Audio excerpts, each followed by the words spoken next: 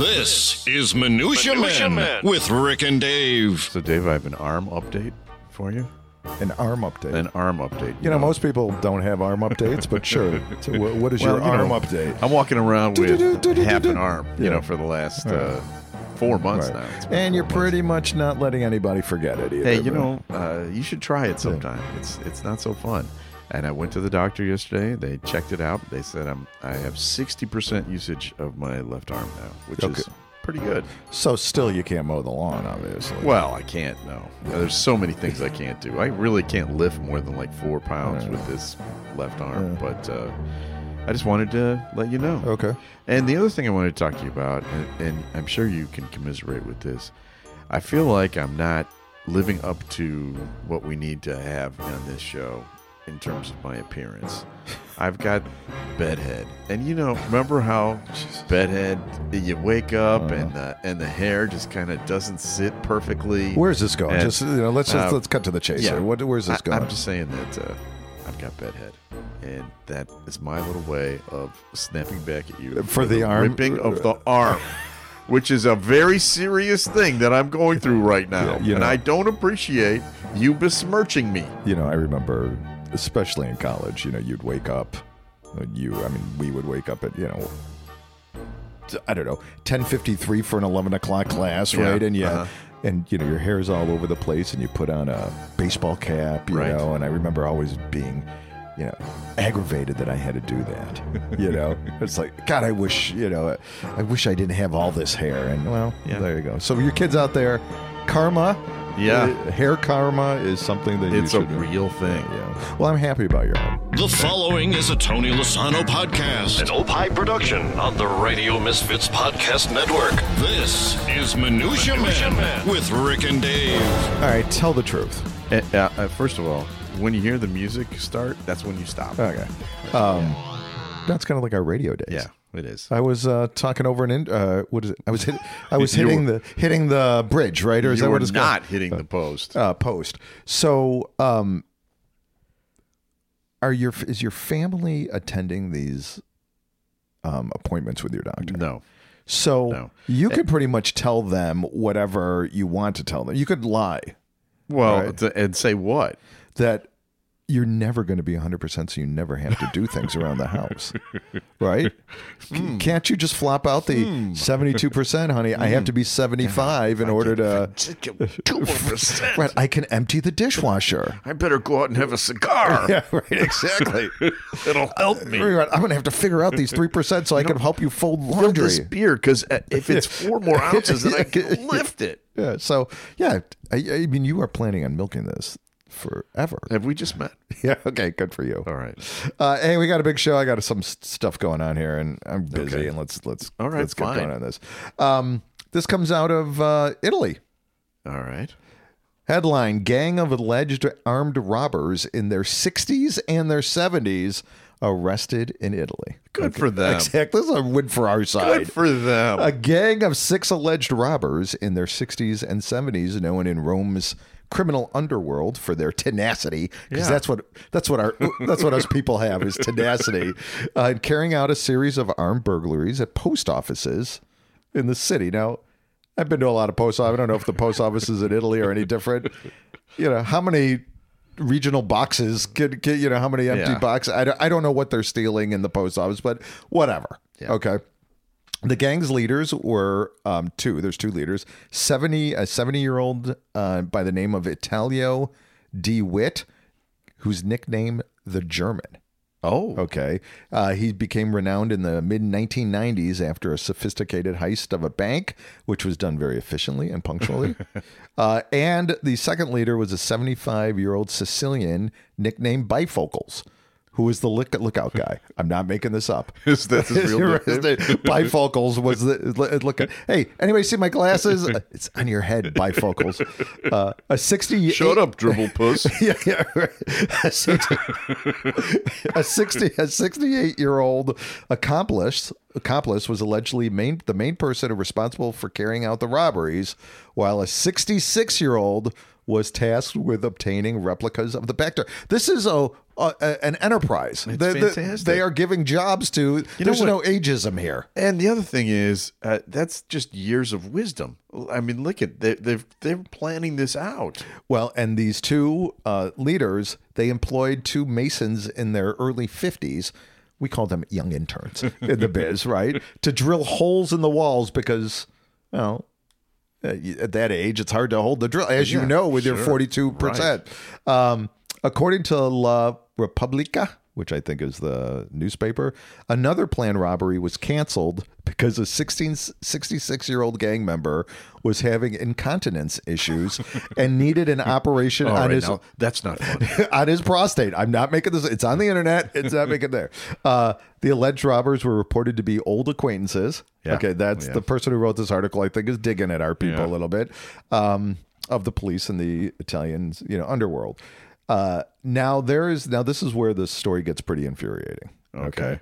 Italy's Capo della Polizia. I don't speak Italian, but I think that means captain of police. Yep. Vittorio Pisani said in a news conference announcing the arrests that he would make sure that the robbers would be fed dinner promptly at 5 and Murder She Wrote videos would be shown in prison. I don't think that's very nice. Yeah. I didn't really say that. No, I didn't know that. No mention of butterscotch candies or how hot they're keeping the cells. Matlock. I went with Murder, She Wrote, but I guess Matlock. Always been a Matlock guy. Right. Andy Griffith. So, kudos. Okay. Ageism, not it. Good for you guys. Yeah, right. I applaud your go-getter spirit. Tenacity is what we call it in the biz. Yeah, you cannot slow an old man down. That's the way I look at it. I've got a story for you. This one is a Jenkins. When you're on the job and you're not doing it right. Jenkins! Time now for Dave to share stories of employee screw-ups. Jenkins! It could only be Jenkins! Jenkins with Rick and Dave. Jenkins! Now the jingle says it has to be Dave, but I'm gonna call an audible here, and I'm gonna take over. This is a story that goes. This is an Oregon story. A nightly KGW TV program accidentally aired a racist image Thursday during a live program that broadcast photographs submitted by the public on social media. Was this one of their 50-year-old interns that perhaps did this? The news station apologized on Friday. The vile image appeared during the end of the Good Stuff Weekly's Throwback Thursday, where people share a photo from your past that makes you smile. Well, the anchors Tim Gordon said, "We're going to leave you with a few more of our wonderful throwback photos." And they went to drive carefully out there. One of them was a black and white photo taken years ago that shows children at a fair or an amusement park throwing balls towards a placard that displays a racist slur, and it's the racist slur. It's the mother of all racist slurs. Yeah. And depictions of black people. They were throwing balls at black faces with that word on it. Yeah. That was... and it was the Cub Scouts or the Boy Scouts in the 1950s that were doing this. Wow. Where in Oregon? This is in Oregon. Now, I was in the Boy Scouts in the 50s or in the 70s, and it wasn't really much different. Remember, you know what? Wait, you were Germany. That was the Hitler Youth you're talking about. It wasn't far off. You know what a dog pile is? Yeah, it's when I know, and we. You know what we called it something different. Yes. Yes. And this was like common terminology when we were kids. That's how old we are, ladies and gentlemen. But the guy that was our scoutmaster in Germany was from Mississippi. Okay. And he said it with... Well, hold on. Mississippi German Cub Scouts. Okay. Right. Yeah. But it was on an army base. It was on a... But still, the point is, he was using that word just openly, regularly. Yeah. Anyway, Greg Restina from KGW TV issued a statement saying, despite our rigorous policy of thoroughly screening all content for standards and accuracy before broadcast, we acknowledge our failure to uphold our standards in this instance. Yeah, it'll never happen again. It was, you remember WGN, right? Yes. When they had that whole Holocaust thing. Yeah, when the Holocaust, that Holocaust thing.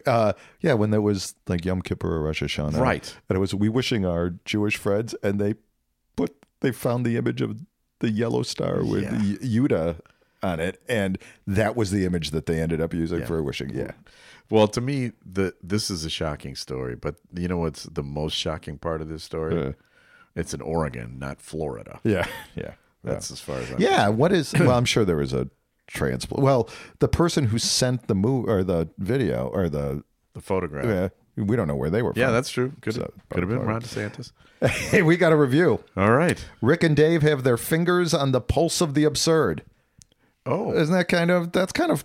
I think so. Fun. Yes. That was left by Hopping Happy. Okay, thank you, Hopping Happy. On Podbean. All right, it's time for another feature. We call this one Studio Walls. Time now for Studio Walls. And the words of the prophets were written on the studio walls. Rick and Dave.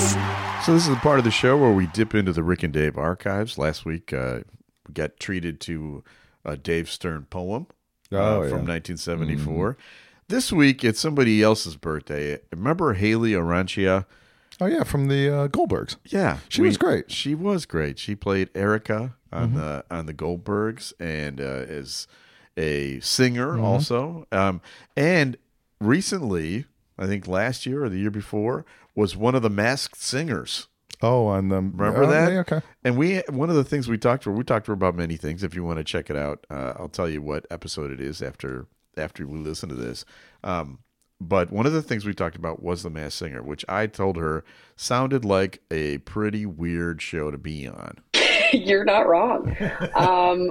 I had seen commercials of this show, and I thought, what a silly thing. Like, why are people doing that? And then I started getting tweets of people guessing that I was people in previous seasons to the one I'd been on, thinking it was me. And I'm like, oh, there must be something to this show. And then my parents started watching, and then I was like, oh, I get why this is addicting, like trying to figure out the mystery of it. And then I was able to somehow, get my way on the show, which was incredible because music's like my first love. And getting to do that on a platform at that scale was wild and terrifying, especially when I'm doing it like in a mask and this heavy costume. And, it's already hard enough to sing some of the songs I was singing just without all of that. So it was a physical challenge for me as a singer performer. But it's a memory I will always have and cherish because it was, it's what I love to do. What was the costume? Cool. What was the costume you were wearing? My character was the ringmaster, and it essentially was like a cat head in like a circus tent. Yeah. Like my skirt was like 7 or 8 feet wide, and it was meant to look like a circus tent. And then I had like that sort of ringmaster coat on top and a really tall top hat. I will say, of many costumes on the show, I think it is one of the prettiest. And so I was very glad that I got that one. Well, you weren't on the same season as Rudy Giuliani, were you? I hate to tell you I was. Oh, my God. What's he like? I didn't actually get to meet him. So they break it down into sections of like 5 each, and he was on a different like week they were recording, like group, I guess. But I just remember that his week had shot prior to my week, and there was a lot of news drama that had come out. Like they weren't supposed to be outing who was on the show already because the season hasn't aired yet. But it was definitely upsetting to a lot of people, I guess. And I'm like, are they even going to finish the season? Like, I didn't know what was going to happen, but it was fine. And I had a blast actually doing the show. There she is. Yeah. Haley. The interview is number 133, Minutia Men's Celebrity Interview. Most of the conversation was about the Goldbergs. So I wanted to find a clip that we could play from her interview that was not about the Goldbergs, because that's like an 18-minute hunk. And, we got a whole other show. Hey, I got a story, another outside of America's borders. Oh, okay. This comes from England. Let's hear it. We're very... So what, we've had an Italy story. Yep. What was your story? Or Oregon. Well, that sounds like could be a different country. Yeah. This comes out of England. British gallery offers penis amnesty. Oh, You didn't do the jingle. Oh, well, here we go. Do it. Penises in the news. Rick and Dave. British gallery offers penis amnesty as it searches for a statue's pilfered pecker. How many pilfered peckers? There's right. Some people might have been taken aback to receive a cookie tin full of penises in the mail. Not Dale Wells. It's exactly the sort of package the British artist and gallery owner was hoping to get when he offered penis amnesty to anyone who returns the several penises that have been snatched off a statue of his town's mythological founder. Okay. A handwritten note scrawled on a printed newspaper article about the missing members included in the package reads, "Pick these up after cleaning granddad's house. Think they are what you're looking for." But the statue that Mr. Wells was looking for the penis was fiberglass, and these were clay. So no match. Okay. So basically what this is Wells is the co-owner of the Turntable Gallery in Grimsby, England. And there is a statue outside of this gallery, which was created by, I don't know, some Douglas Wayne Hobson, that depicts the Grim and Havelock, which are characters from 13th century Middle English literature, and is part of the Grimsby lore. Okay. And evidently the hooligans like to play a little shenanigans with this statue, and they keep yanking it. Yanking the wank. Yeah. So it has been a target of vandals since it was first erected outside the Academy in 1970s. Wells estimates that that the penis has been stolen over 42 times. Wow. So you would think after 40, why are we even replacing the penis, right? Last week, like I said, a mystery box that he received, but they were not the right phalluses. Okay. Here's a little bit of trivia for you. Penis trivia? It is a little bit. Yeah. And this is going to, you're going to hearken. Don't say little penis trivia. Think that no, because it is about little penises. Okay. And this is going to make you long for the days of yesteryear. Okay. Have you ever noticed why ancient, like Greek statues and ancient statues always have men with small penises? You ever notice that? Yeah. Why? Why do you think? I don't know. Well, back in the old days, small penises were considered to be more manly than larger penises. Really? Yeah. So, is this for real? Yeah, it is. So, time to get a time machine. Well, I've got Sherman and Peabody in the next room, and we're going to go back we're going to take the Wayback Machine to, I don't know, what do you think? Yeah, like 3000 BC, somewhere around there. Yeah. All right. Well, this has been Penises in the news. Rick and Dave. All right, I have a story for you that's of historic nature. All right, and this kind of ties into your poem from last week. We're not doing the poem again. Abraham Lincoln pardoned President Biden's great-great-grandfather after a late-night Civil War era brawl. Documents reportedly show, linking two presidents across the centuries. This is a true story. The court-martial records in the U.S. National Archives, reported on by the Washington Post on Monday, detail the trial of Moses J. Robinette, which was the great-great-grandfather of President Biden.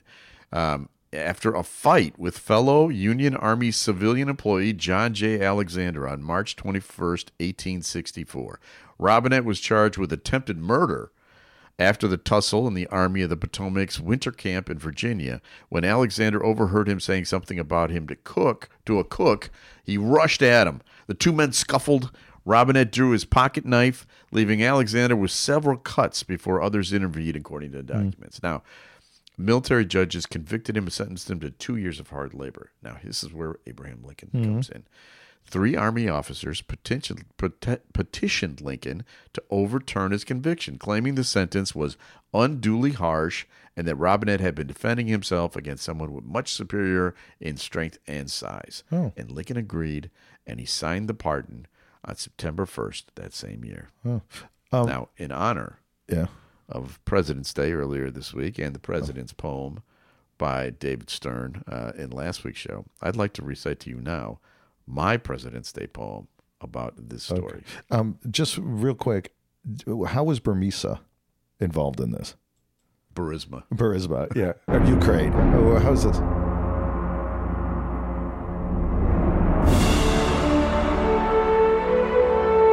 Music, same music. Okay, I was going to say, please don't be doing my poem again.